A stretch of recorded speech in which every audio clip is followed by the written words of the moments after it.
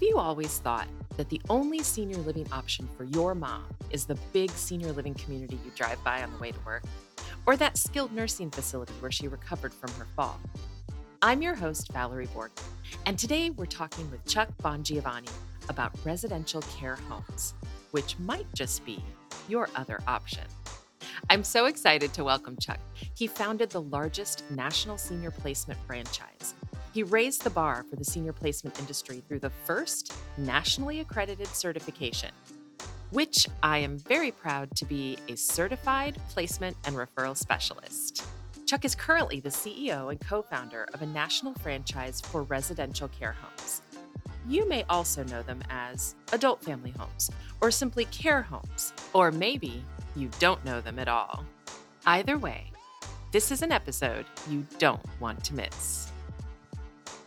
Welcome to Desperately Seeking Senior Living, a podcast for sons, daughters, grandkids, and spouses who suddenly find themselves tangled in the search for senior living and care.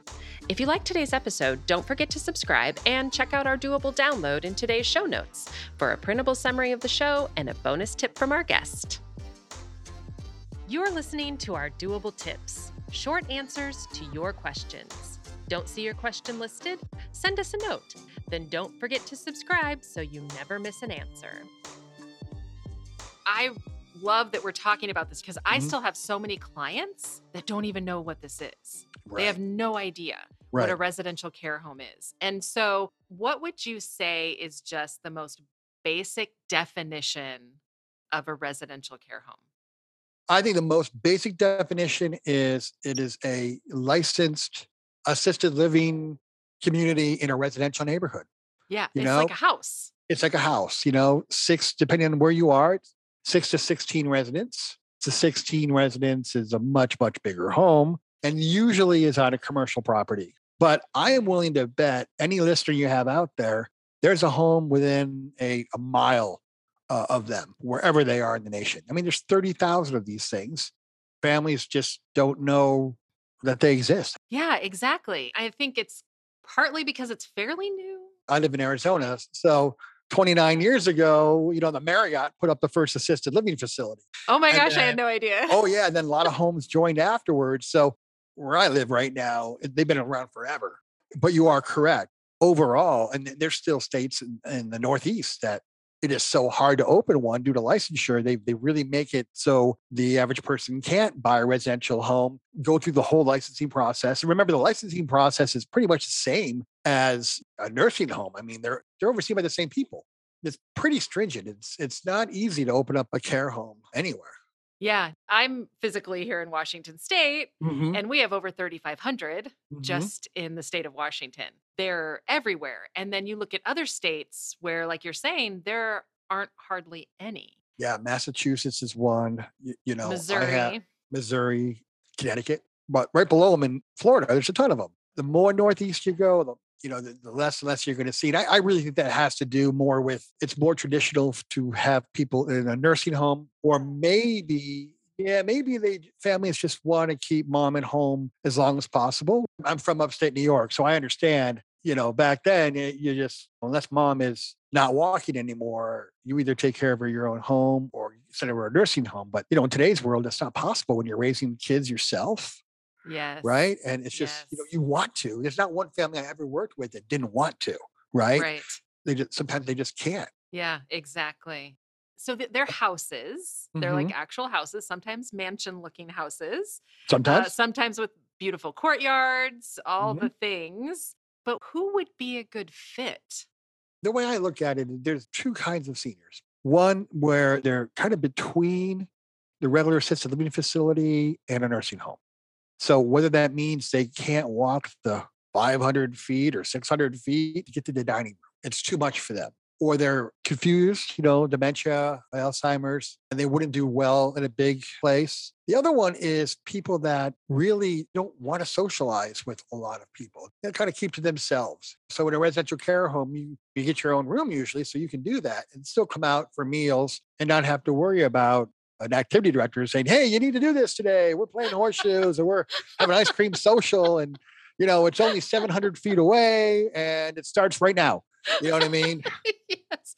Oh my gosh. So, Oh my gosh. There's so many things. The first thing that you talked about with when someone is confused, mhm, I actually love this setting for that person, absolutely. especially when we're talking about Alzheimer's, where they're reverting back to earlier memories because most people lived in a house at some Mhm, point. mhm. And so it does feel more comfortable. And my background working in senior living communities, that was a trigger when they started refusing going, to the dining room. Right. It was this anxiety that they were Yep. feeling in that larger environment. And so the Yeah. residential care homes being a smaller, more familiar environment, I love. I And love for them. there's a lot of seniors I worked with in the past that thought that that was their house, and they were just renting rooms to everybody else. And you let them go with it, right?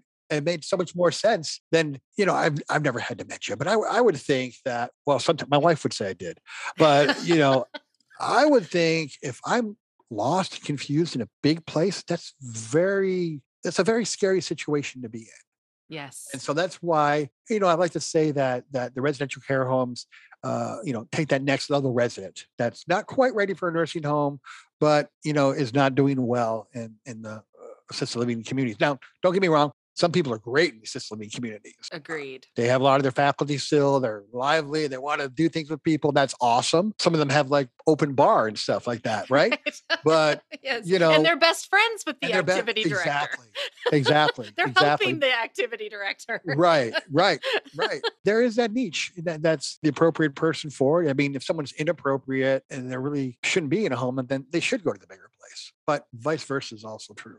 Yeah, exactly. And then the other thing when you were talking about the activities, one of the things that I run into is that sometimes the loved ones, they don't really know the level of activity that mom or dad Right, really want.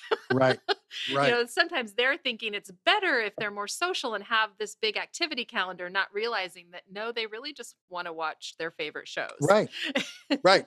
Or this place has a pool table and dad loves pool. Yep. 15 years ago, dad loved pool. Right? Exactly. I mean, so, Yes.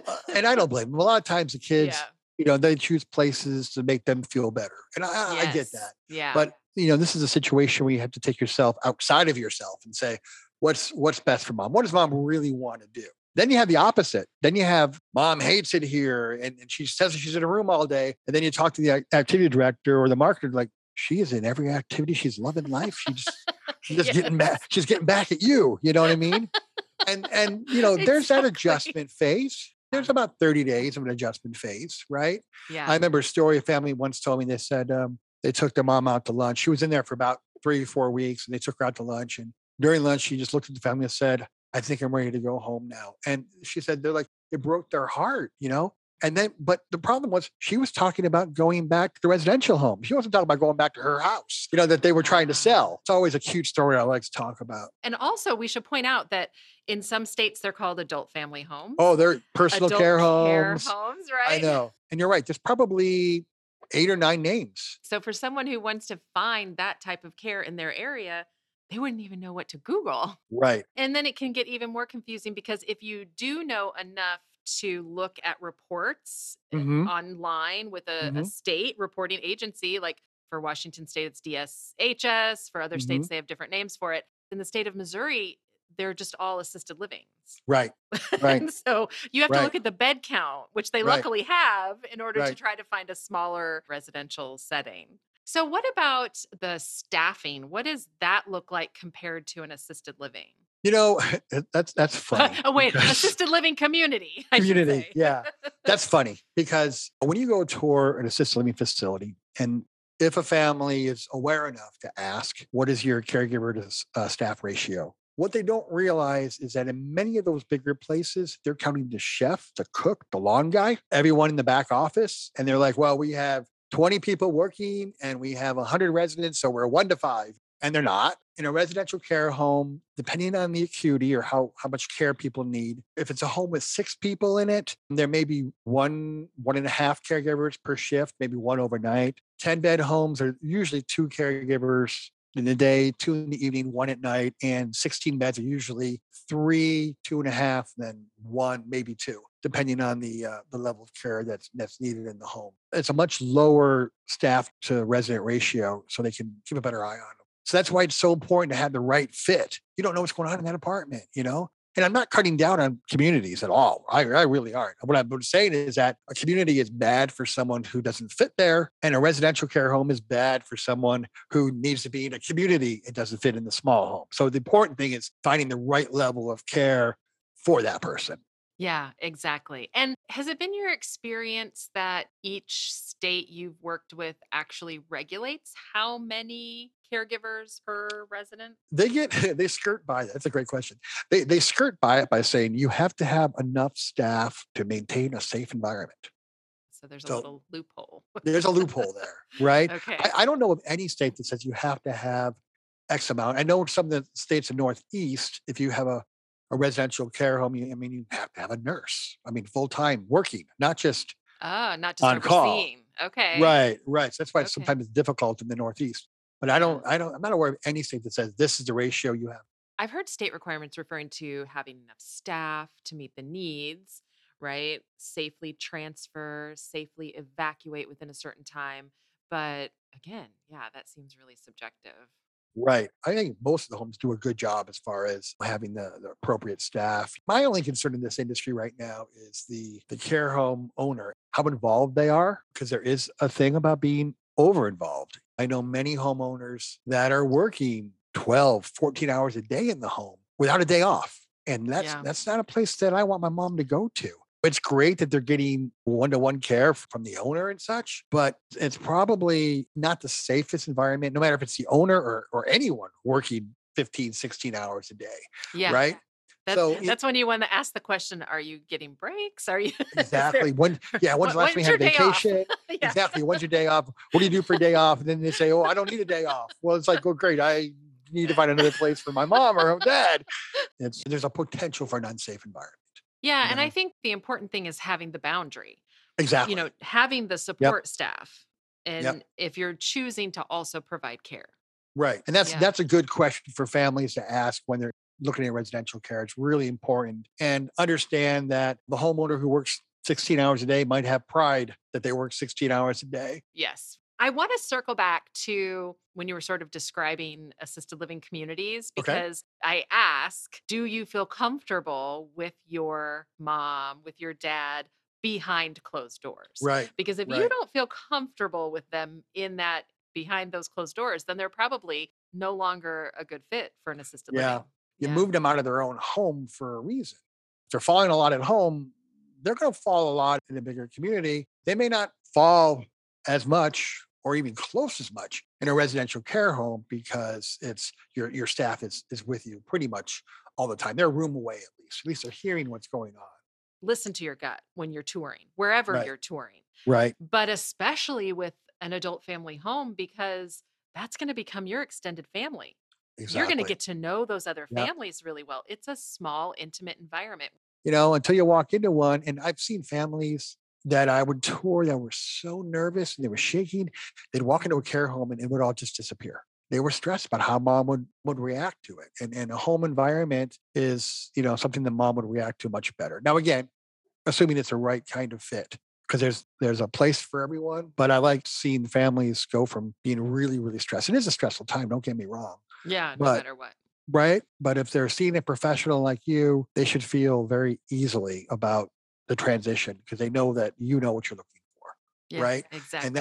And they'll see that and they'll feel it. They'll Yeah. definitely feel, it, especially in a residential home. Or you guys Yeah. call them adult family homes up there. Yeah. Yeah. Yes, we call them adult family homes. And so, why do you think it is that in these states that have so many of them, that people still don't know about them? I think it's just not on the radar because you don't drive past them every single day. You know what I mean? Going to work or not, right? You don't know where Yeah. they are. I placed a senior in a residential care home that was literally next door to the family. And the Yeah. family, it was there for 7, 8 years. And the family had no idea that it was there.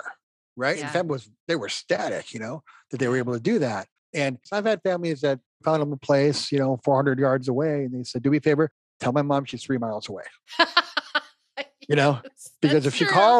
if she calls me, I want to say I'm at the other side of town shopping or something like that. and not get there quickly, right? Okay, Chuck, we call that self-care. Yes. And it's important, you know? That is self-care. And if Yep. you are listening and that is you, that is okay. It's fine. Absolutely fine. Yeah. So, Chuck, what would be your number one doable tip for families? Wow. Kind of biased, but I would say find a referral placement agent to help you with it. You know, you're not going to buy a house without a real estate agent, right? And so it makes the same kind of sense to find a professional who helps you find the right care. Families go in there saying, "Wow, it's a beautiful chandelier and it's so clean, it's great." And I'm telling you, some of those big, beautiful places have a lot of violations, caregivers quitting left and right, and executive directors leaving left and right. And again, it's a small percentage of them. But if you don't know that, you could put your mom in a situation which probably isn't the best for her, even in the most bright and clean place that you can think of. It's not all about that. It's more about the care than the appearance. Today's episode is brought to you by Majestic Residences, residential care homes providing a wide range of assistance, including assisted living and memory care. A standardized level of care from a leadership team with a combined 75 years of experience. Growing nationwide, a great place to live, or join the team and start your own care home. Majestic Residences, ageless possibilities. Find more information in today's show notes. Check out this episode's doable download in show notes for details, including industry terms and definitions we discussed, as well as a bonus tip from our guest. Have questions or your own tips to share? Leave us a message. We'd love to hear from you. And until next time, make it doable.